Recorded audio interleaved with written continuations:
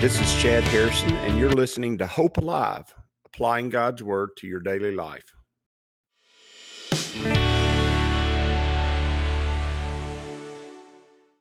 Hi, this is Chad Harrison, and I am the teaching pastor of Lake Community Church and have been serving as a pastor for 25 years.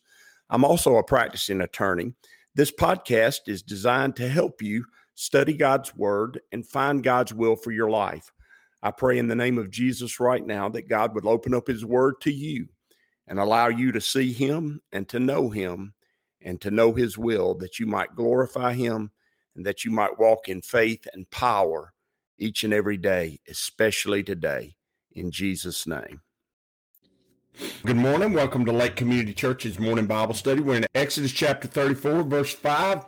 Remember, Moses has cut out the stones and taken them up for God to write His commandments on it. I do want you to notice that the story is really not about God writing His commandments on the stones. The prior story was about that, and it's an important story, important understandings, but we have this new thing happening, and in fact, we're going to see tomorrow that it's actually God declares, the Lord God, Jesus declares that it is a new commandment, a new covenant. So it is the replacement of the covenant prior to the rebellion of the people in the camp when they made the golden calf. So it's a commandment. It's a covenant. It's a new covenant. And God comes down, and Moses goes up on the mountain. He's already cut the two tablets up. He carried them up the mountain, which is a picture of carrying there's an aspect of him carrying his burden, his sin, up on the mountain. And not only is an aspect of it, it's a pretty clear picture of it. And he carries those stones up there. They're a picture of the hard-heartedness of man. And as he goes up there with those stones, God comes down. And it says, now the Lord descended. And remember, when in Scripture, oftentimes, and I know there's a cult that messes this up, so oftentimes we shy away from it because we don't want to lend any credence to that cult. But the Lord God, generally speaking, when you see Jehovah God in the Old Testament, that is Jesus. And that wouldn't lend credence to that cult because they don't believe Jesus was God until He was born, that God made Him God, but made Him God after He was born a man. Anyway, that's a side note.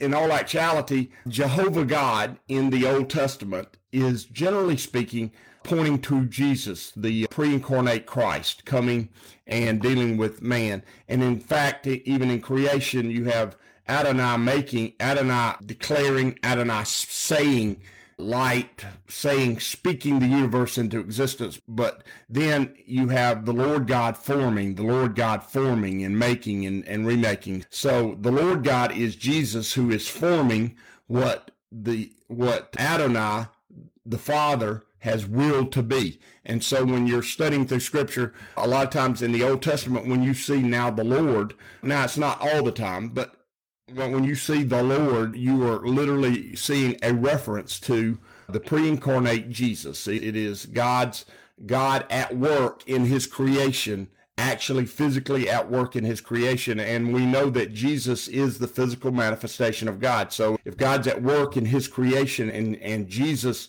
is the physical manifestation of God at work in His creation, then obviously Jesus is God at work in His creation. He is the Lord God.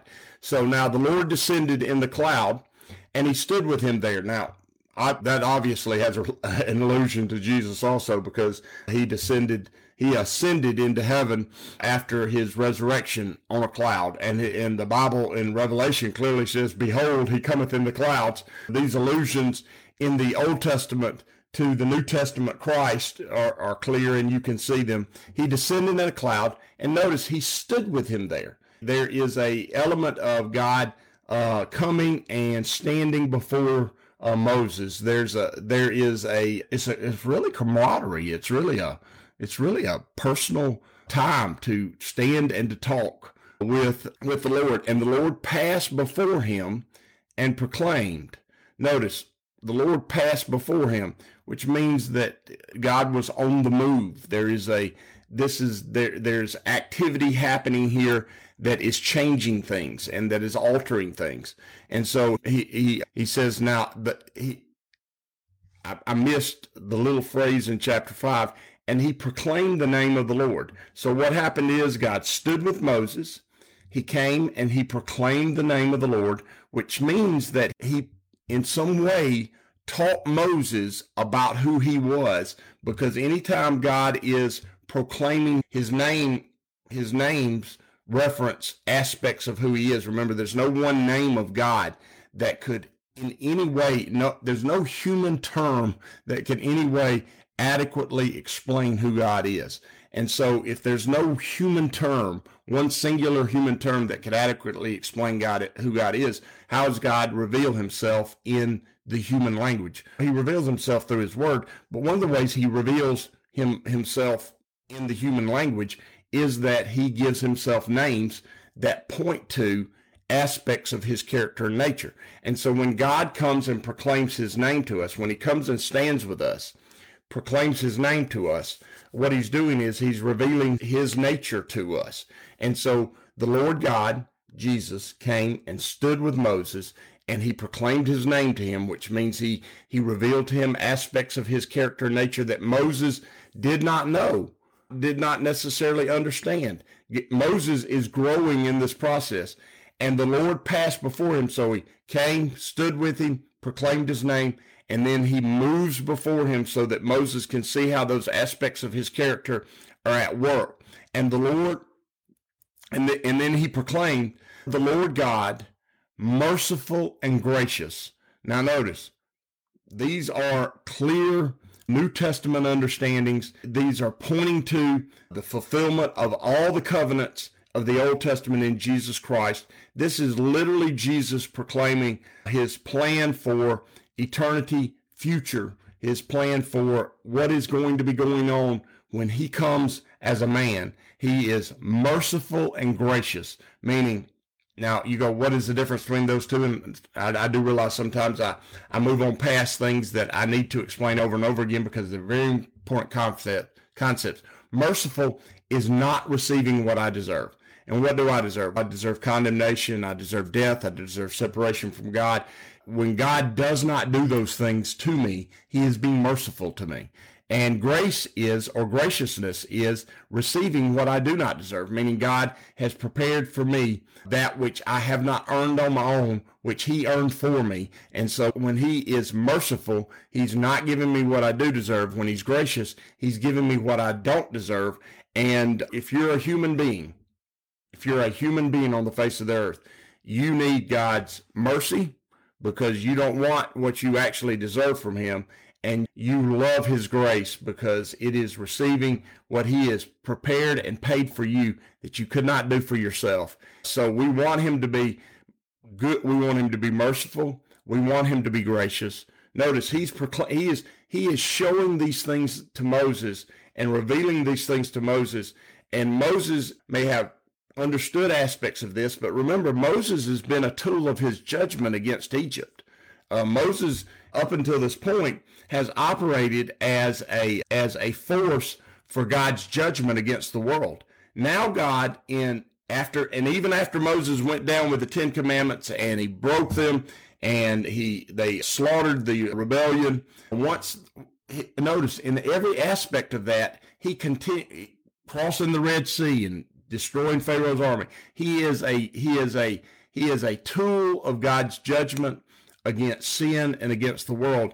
And now he goes up on the mountaintop after this great failure of God's people, after he's had to take the tabernacle outside the gates of outside the camp and set it up, after he's gone through this, what would for most leaders be a huge failure of leadership, a huge failure of direction. Once he's done that, God comes down and reveals to Moses that God has a plan that is beyond judgment and beyond his wrath being poured out on mankind. He has a plan beyond that. And what is that plan? That plan is to reveal the aspect of his nature that is merciful and gracious, that is long-suffering. And long suffering is one of the aspects of God. Being patient is one of the things we don't want to do as human beings, but it's one of those things we sure want God to do. And it's one of the things we want God to be in his life, in his approach to us. We want him to be long suffering because we just struggle to get things right over and over again in our lives. We struggle to be and become who God wants us to be. And he is long suffering for that. He's patient and kind toward us because he understands that we are in the condition that we're in. And so to hate patience is to literally hate the aspect of God that makes it possible for us to experience his mercy and grace. And that is just not something we should be. We should always desire patience and desire to wait and not to have to act in judgment in your own life. When you want to attack and deal with something, let's get this dealt with. We need to deal with it right now. When we're going to deal with this tonight. Sometimes that's not the way to handle it. Sometimes that's, in fact, most of the time it's not the way to handle it, because the aspect of God which would cause that to happen in our lives, to be judgment and death and destruction and separation, doesn't happen because he is patient, waiting for the opportunity to reveal his mercy and grace. He's long-suffering and he's abounding in goodness and truth, meaning over time, he reveals his goodness and truth in us because he's not quick to anger and quick to wrath. He is quick to be patient and to wait and to allow the opportunities for his goodness and truth to be made known. He's keeping mercy for thousands, meaning he's holding on to mercy for long periods of time. He's holding on to that mercy, and he's willing to forgive iniquity and transgression and sin. He's forgiven those things that seem like they're just going to take us out and destroy us. He's forgiving those things, and he's giving, and he is paying for and taking care of our iniquity, our transgression, our sin. He says, by no means clearing the guilty, meaning he's not saying that you're not guilty of sin. He's not proclaiming that there's no such thing as sin. He says, visiting the iniquity of the fathers upon the children and the children to the third and fourth generation. What is he saying? He makes sure that you understand that sin continues to get passed down and that he's got to be this because it continues to happen.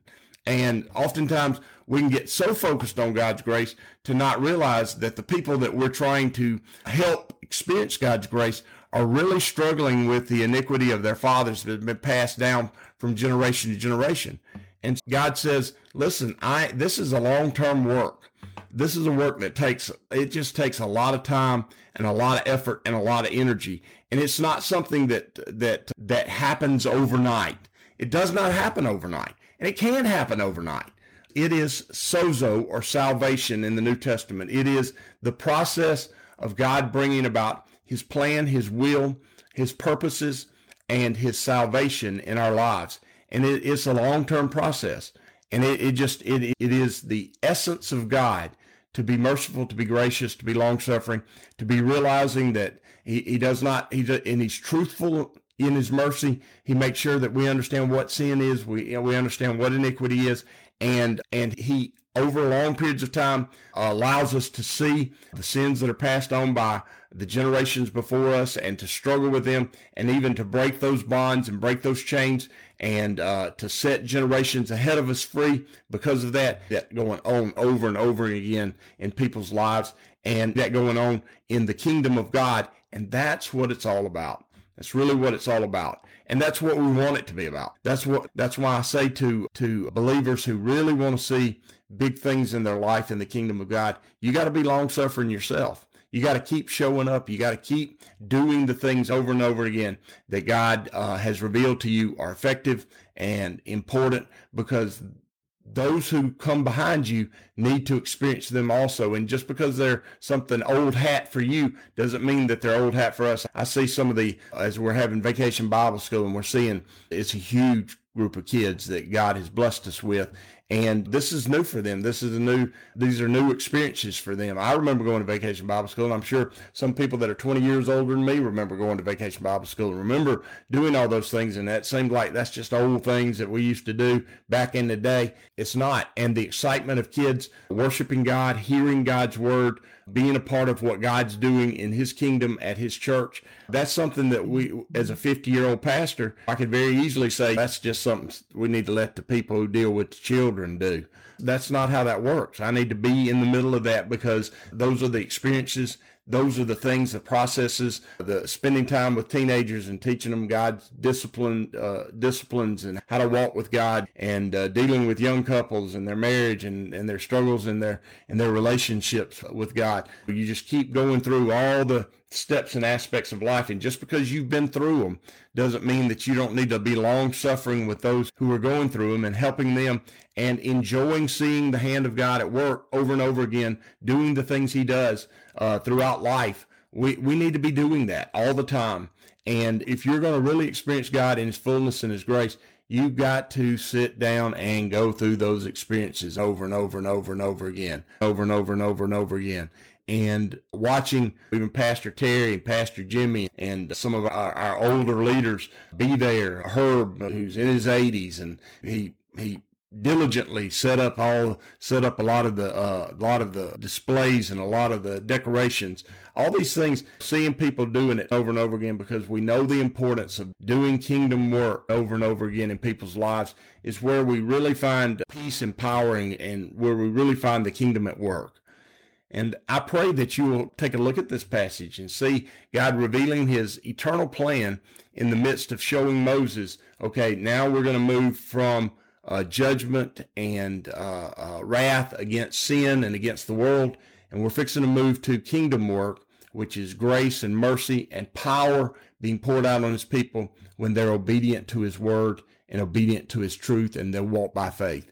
And that's what this new covenant story is about. It's about learning those things. May the kingdom always be before us, and may we see the hand of God continually at work in everything that goes on around us. And may we know it, may we walk in it, and may we love it each and every day. As you go today, I pray that the Lord will bless you and keep you, that he'll make his face to shine upon you, and that he will give you hope and peace today in Jesus' name.